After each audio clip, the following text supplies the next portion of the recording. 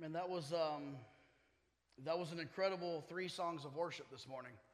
And I will say, if songs of the faith like that don't move you, then you might want to check on your mover. All right? If those things don't move you,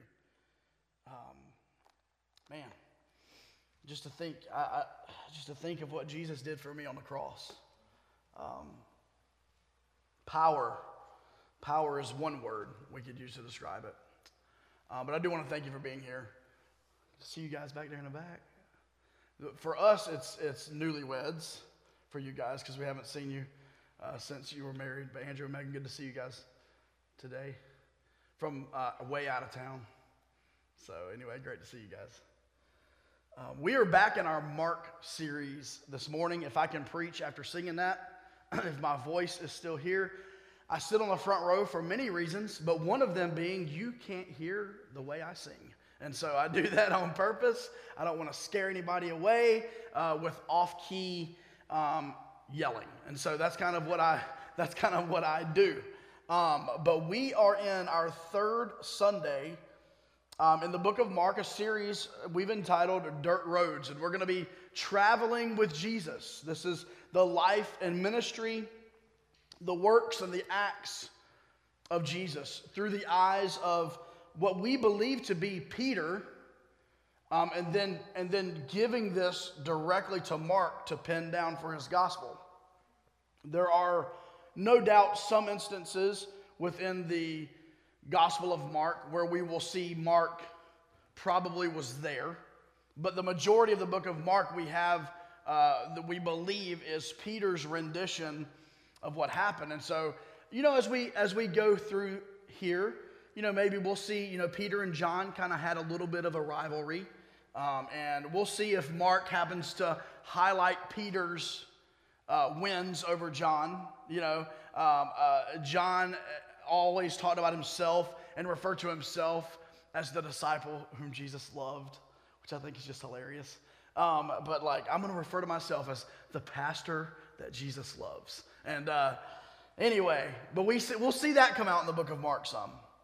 But today we're going to be in the first chapter of the book of Mark. If you have your Bibles this morning, the first chapter of the book of Mark, we're going to begin in verse 21 in just a second.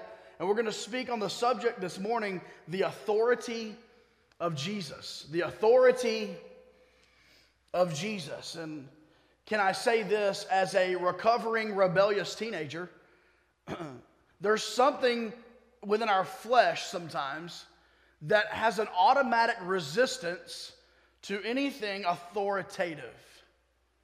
Anybody else in the same boat as me?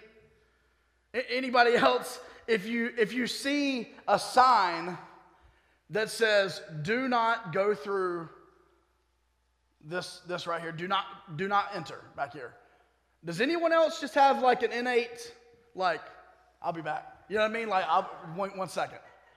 The worst thing you can do to me is put something in my life that says do not open. Because at some point, very quickly, I'm going to open it. Right? We have a natural pushback against authority. None of us like when our bosses tell us what to do and are authoritative. We bristle against that. And then we get old enough to realize, you know what, if they're telling us what to do, we just do it, and it's their fault if it doesn't work, so yeah, it's kind of cool. But many of us aren't there yet. But authority, obviously in our culture today, we see an aggressive rejection of authority.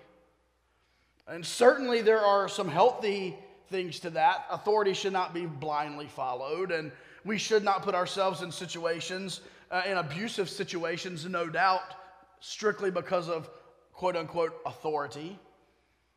But we do live in a culture that resents authority. We live in a culture that wants our way and our way only. But here we have Jesus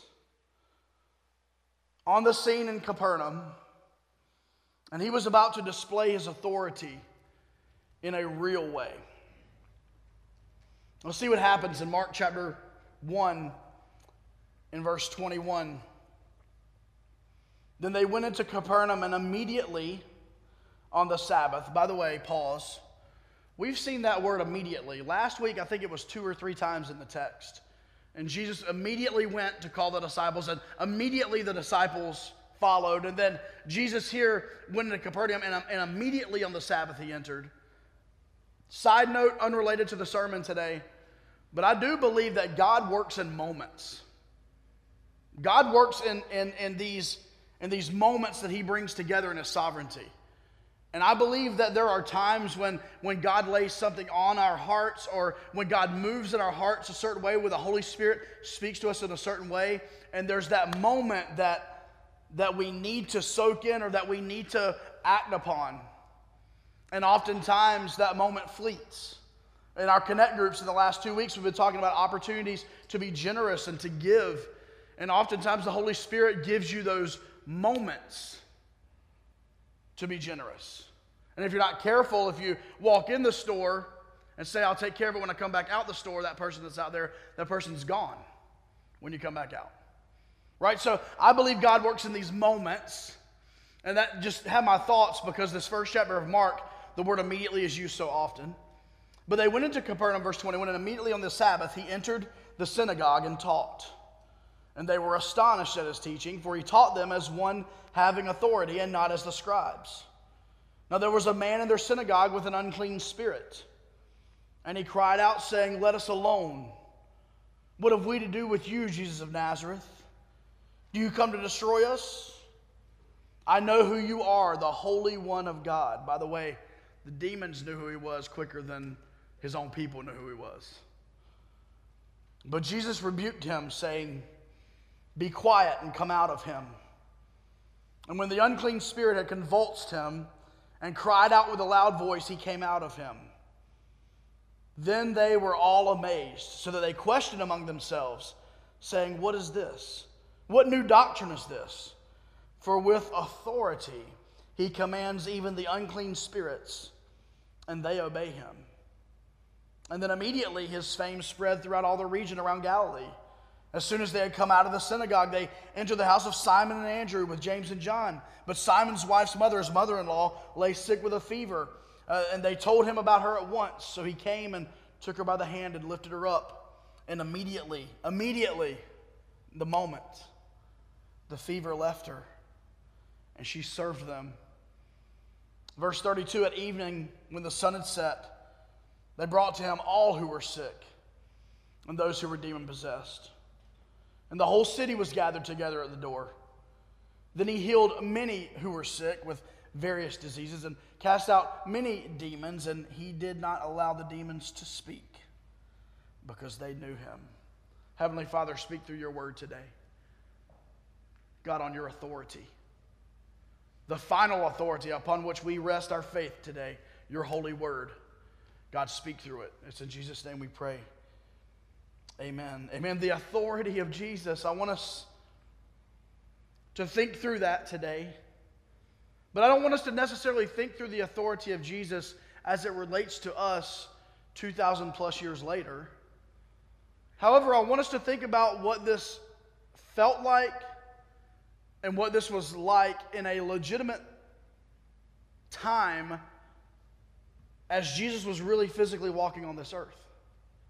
We ought to always think about that, the original context. Think about the authority of Jesus.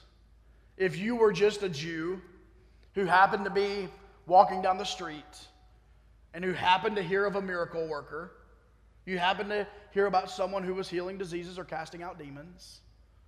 Think about that as kind of the filter this morning as we walk through the text. So number one, I want us to see this. Number one, the authority of his teachings. They went into Capernaum. Immediately on the Sabbath, he entered the synagogue and taught. They were astonished at his teachings, for he taught them as one having authority and not as the scribes. Jesus heads to the synagogue on the Sabbath and begins to teach. Now, I don't know what it looked like for Jesus to show up in a synagogue and to get the microphone, if they had microphones, which they didn't. But how does he get the stage, right? And what's the process of walking into a synagogue and saying, I got something to say?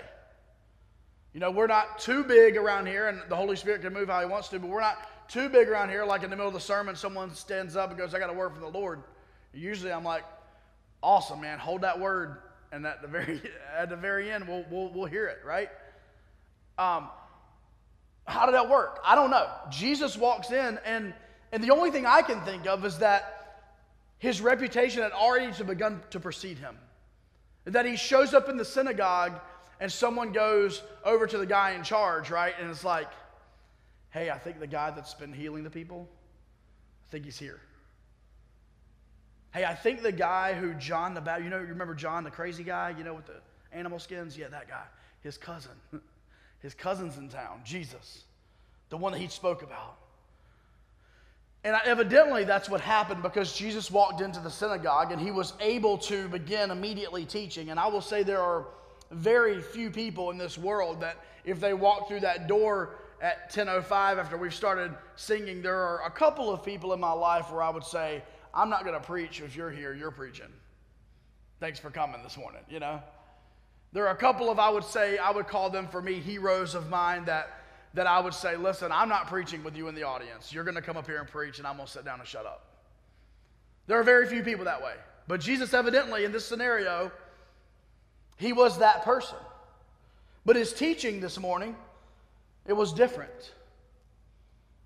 It was something out of the ordinary for the people that were in the synagogue that day. It was something that was out of the ordinary for the Jews of that day. He did not teach as one who was handling the law, explaining more and more rules or regulations. No, this teaching was different. He commanded their attention.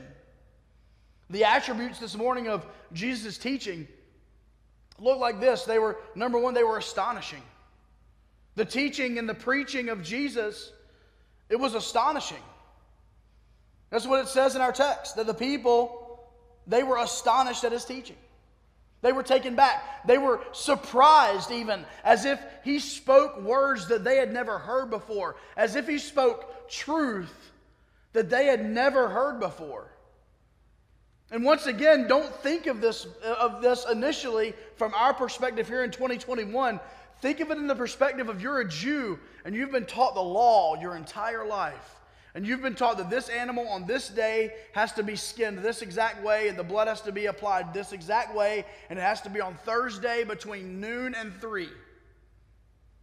And you have to be wearing this, and you have to measure it, because if you have a neighbor that's only got 2 people in their house, they might be able to come over and partake of your sacrifice, but maybe not. So you got to make sure the lamb's big enough. Right? This is the teaching that they have been hearing their entire lives. And imagine the astonishment when Jesus, and I don't know what he said, but imagine the astonishment when Jesus shows up and says, I'm the Lamb of God. The law that you've had to keep for centuries and centuries and thousands of years, I'm here to fulfill that. Hey, and just to show my authority, we're going to get to it, let me heal this. Let me cast out this. Imagine that you're sitting there as a Jew. You're astonished at his teachings. What is this? I came to hear someone get up and read another element of the law, maybe from Deuteronomy or maybe from Leviticus. I came today just to hear the law, but I was astonished at what I heard. Keep in mind, Jesus wasn't preaching in this context to those that were lost and in the world. He was teaching, in this context, he was teaching the church people. He was teaching the religious crowd. And he astonished them with his words. They knew the law, yet he still wowed them with his teaching. It had to be because he was introducing a concept that they had never heard before, and that concept was grace. It had to be because he was flipping the law on its head and saying, I'm fulfilling the law and I am all you need. They were astonished, but not only that, Jesus' teaching, they were astonishing, but secondly, they were authoritative. They were authoritative. And make no mistake, when Jesus spoke with supernatural authority. He taught them as one having authority. With authority, he commands the unclean spirits. See, Jesus' teaching was authoritative. He is the incarnate God of the universe, verbalizing his teachings in human flesh. It was authoritative. If he said it, it was true. The anointing that was on his life was one of ultimate authority. If he predicted it, mark it down, it's going to happen. Jesus spoke with a confidence and an authority this morning that can only be described as supernatural, Son of God, and heaven sent. The authority of Jesus' teachings. I guess if I had to summarize Jesus' teachings, Jesus' teaching had content and it had power. Content, it was astonishing. The things that were said, man, it had content, but the authority behind it, it had power. And you guys aren't preachers necessarily in this room, but if I could preach to myself for 30 seconds, may the preaching that comes forth from this stage here every Sunday be preaching that is content heavy and powerful. Content heavy and powerful. And may I say that's a balance that we ought to strike, or that we ought to seek to strike in our teaching and in our preaching. Listen, there's plenty of people who can get up here and give you content. And they can study and they're smart and they can do that, and that's great and that's wonderful. I'm all for that, but there's no power behind it. The Holy Spirit's not in any of it. It's simply an academic, theological lecture. And this morning, I don't really want anything to do with that. If you're going to get up here and lecture me and all that, and there's not going to be the power of the Holy Spirit behind it, I don't want it. But on the other hand, let's be balanced. I also don't want someone to come over here and just scream and snort and do whatever and yell and scream and spirit-filled and have absolutely no biblical authoritative content that's coming out of their mouth. Just a bunch of nonsense. I believe teaching and preaching of the Bible ought to be a combination of both. It needs to be content heavy, but it needs the power of the Holy Spirit dripping off of it. And I'll say, there are some Sundays where we're in a text that's a little difficult. I've got to be honest. The way we preach through the Bible, get ready for it, we actually preach the Bible. And so when we preach the Bible, there are some texts that don't yield themselves to me screaming and hollering. Okay, I understand that.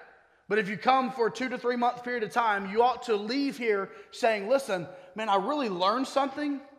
And man, the Holy Spirit really spoke to me.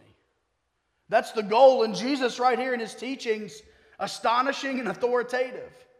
And may that forever be our goal as we present God's word. But in his authority, it didn't stop with just what he was saying. Secondly, this morning, let's look at this, the heart of a healer. The heart of a healer. Verse 23, now there was a man in their synagogue with an unclean spirit. And he cried out saying, let us alone. What have we to do with you, Jesus of Nazareth? Did you come to destroy us? I know who you are, the Holy One of God. And by the way, that struck me.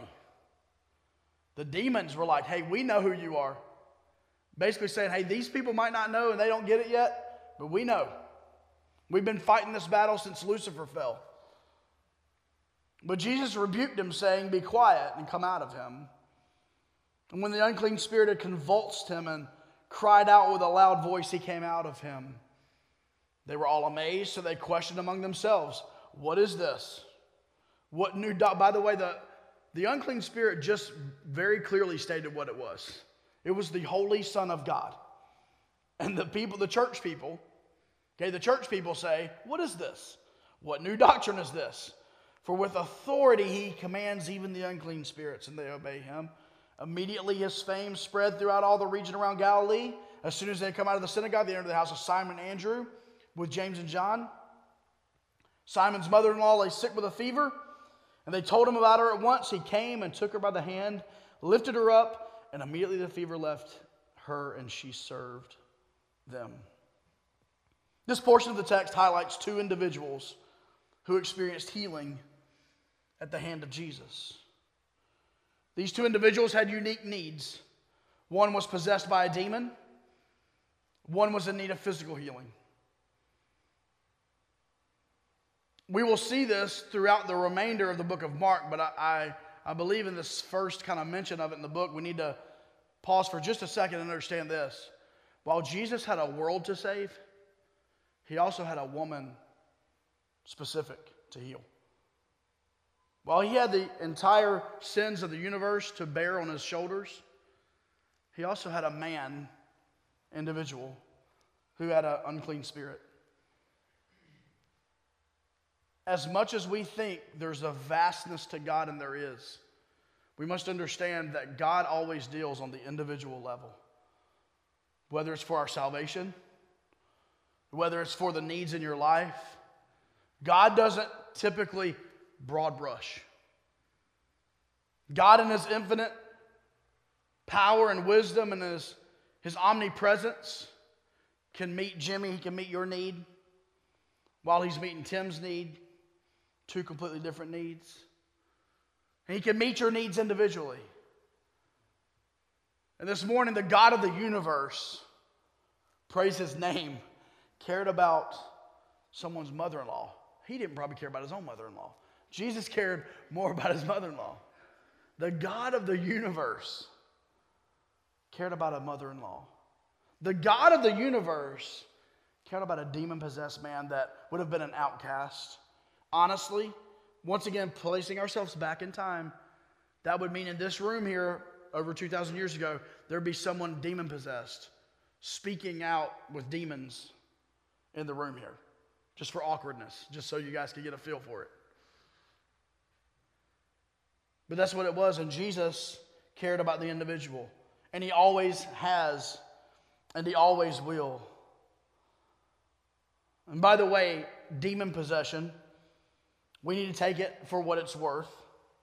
I'm not here to give you a deep dive on it today, but more than likely, these demons were part of the fallen angels from those who fell with Lucifer, roughly a third of the angels in heaven.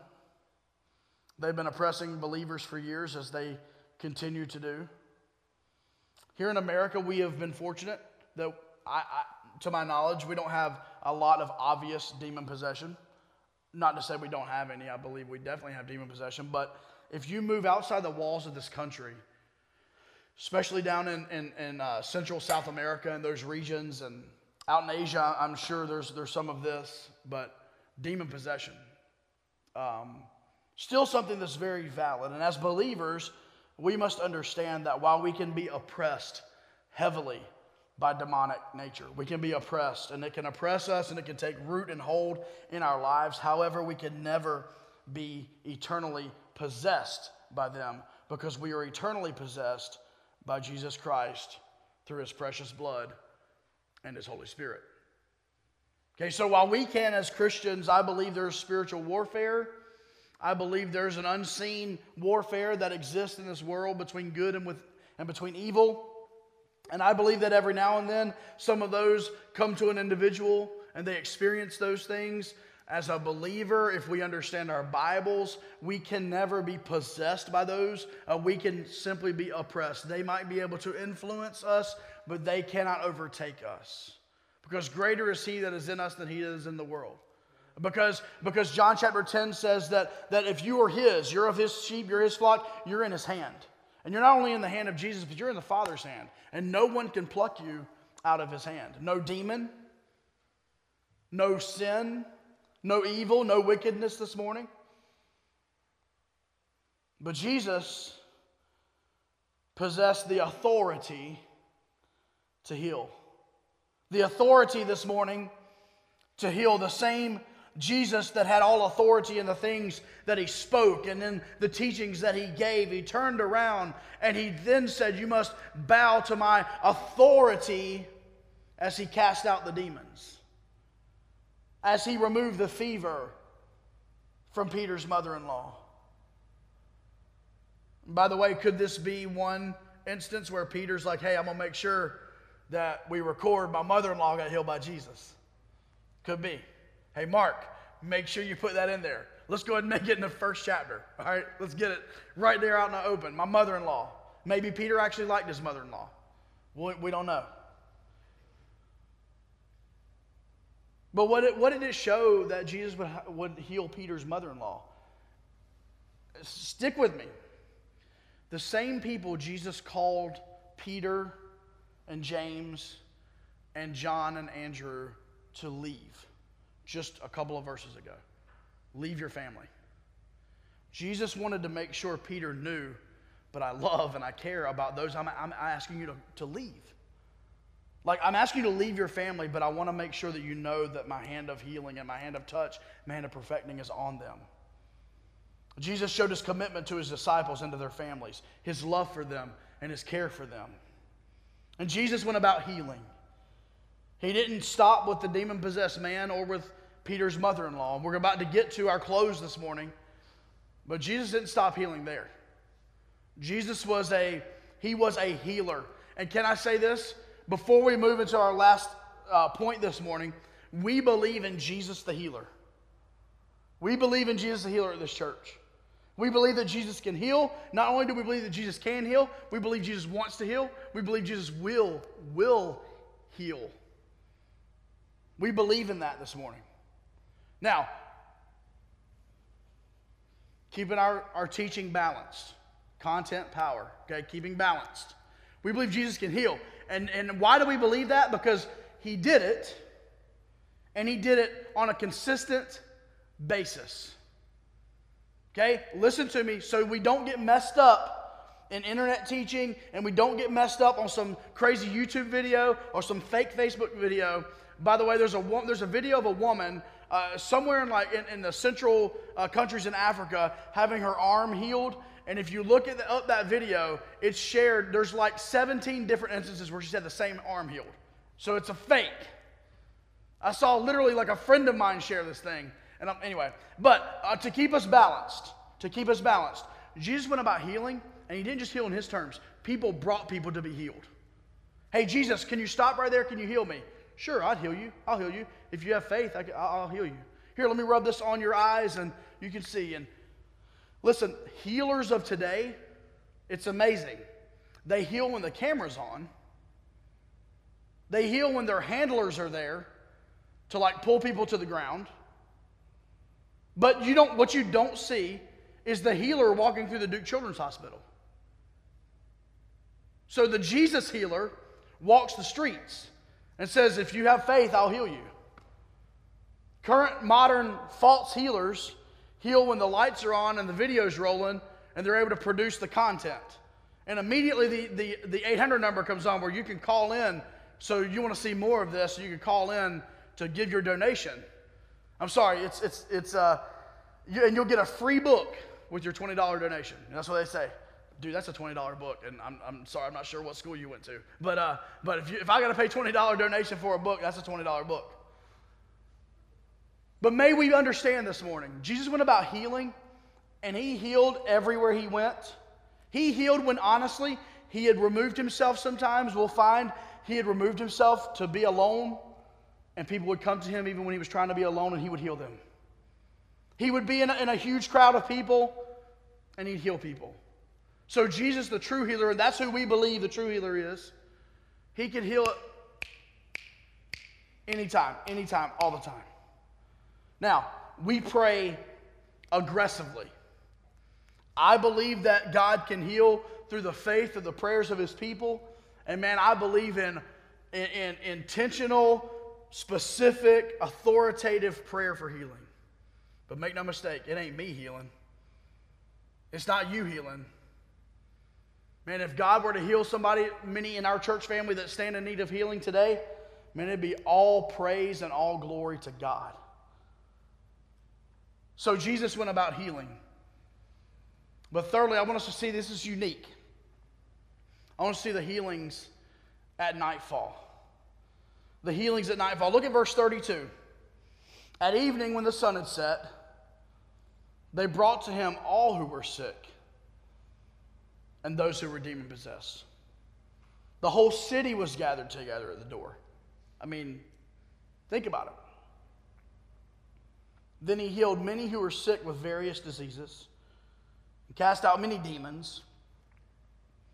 And he did not allow the demons to speak. Once again, showing his power, his authority. because they knew him.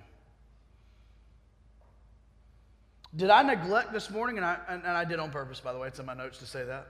Did I neglect to share with you this morning that Jesus did these 2 healings in the synagogue on the Sabbath?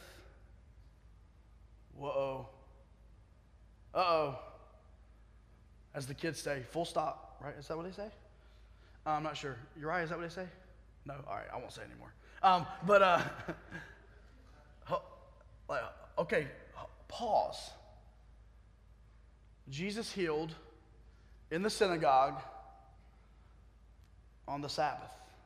Now, what Mark does not fully record, and as we remember 2 weeks ago, we went through 5 statements about not every gospel covers every inch of detail that happened in these stories. What I believe Mark is implying here is that the people, the law stated that the Sabbath concluded at nightfall. So whenever the sun went down and stars came in the sky, the Sabbath was over. So here's what happened. Well, here's what I think. I think Jesus healed and cast out the demons, and I think the religious people go, he did it on the Sabbath. He did it on the Sabbath. I cannot believe he healed on the Sabbath. What kind of man is this? Who is this? Because you know why I think that? Because they did it like 15 more times that we'll find out in the Gospels. Anytime Jesus did anything on the Sabbath, the church folks criticized him. Every single time.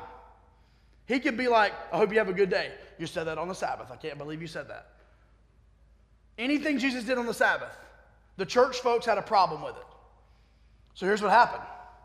The people, the commoners, the city, the entire city. Hey, listen, I don't care when he did it.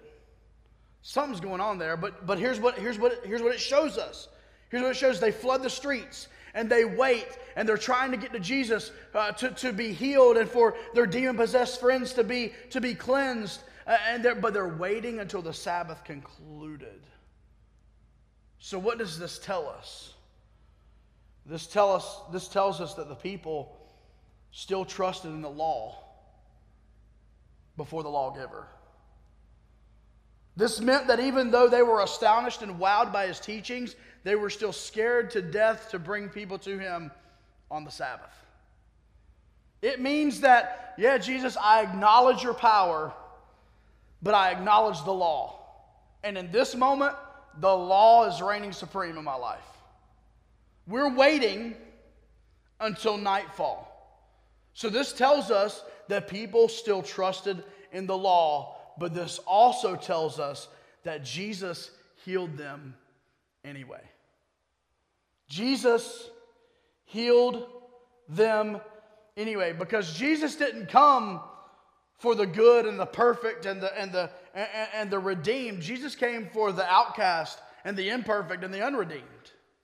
See, Jesus came for those people, and so what was Jesus doing? He was meeting these physical and these mental needs in order to give them an opportunity to meet their spiritual needs.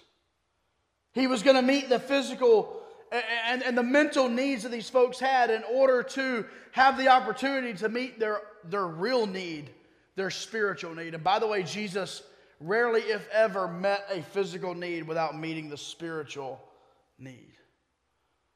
And so they waited for nightfall, signifying the Jews in that area so steeped in their tradition, so steeped in the law, that they wouldn't even bring the sick to Jesus until the law said they could do it. And to me, that just spoke to me. It's like, I'm interested in Jesus, but I'm still committed to my traditions. I'm still committed to the law.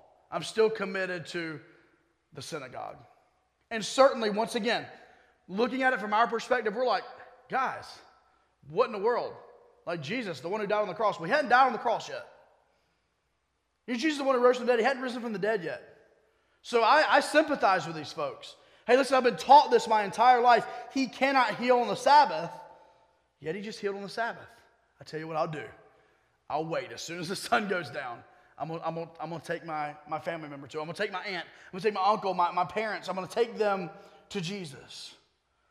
He begins to show his authority, once again not allowing the demons to speak. showing his power over their mouths and their tongues. What was Jesus doing in this text today? He was slowly, yet I believe radically, making the case that he was a man from another world. Jesus was slowly making the case that all power is given to me in heaven and in earth. Jesus' words. Jesus was making the case this morning that he has authority in his words. And if I could sum it up today, that's how I do it. Number one, Jesus shows his authority through his words. If Jesus says it, take it to the bank. Take it to the bank. He shows his authority through his words. But he didn't just do that. He also showed his authority through his works. Through his works. Jesus backed up his talk. Jesus, his walk talked louder than his talk talked. And his talk was pretty loud. Jesus said, I'm not only going to teach you in the synagogue, but I'm going to heal in the synagogue. And I'm going to heal whoever shows up at my house tonight. Jesus said, my words are powerful. My words have authority. Jesus said, but my works, they're powerful. And my works, they have authority. What does that mean for us in closing this morning? First, it means as followers of Jesus, we can stand on the authority of Jesus' words. Listen, if what Jesus says goes against culture, we can stand on Jesus' words. They have authority. Your word doesn't. His word does.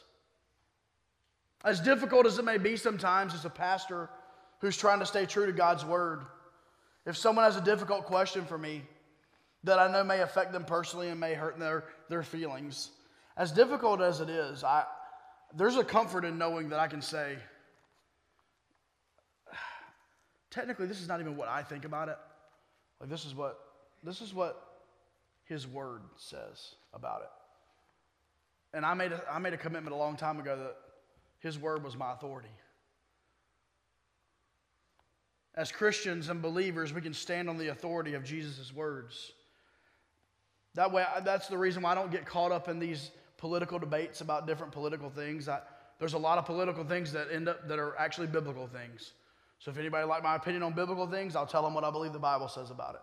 I don't care if that's a Republican, Democrat, independent, whatever it is.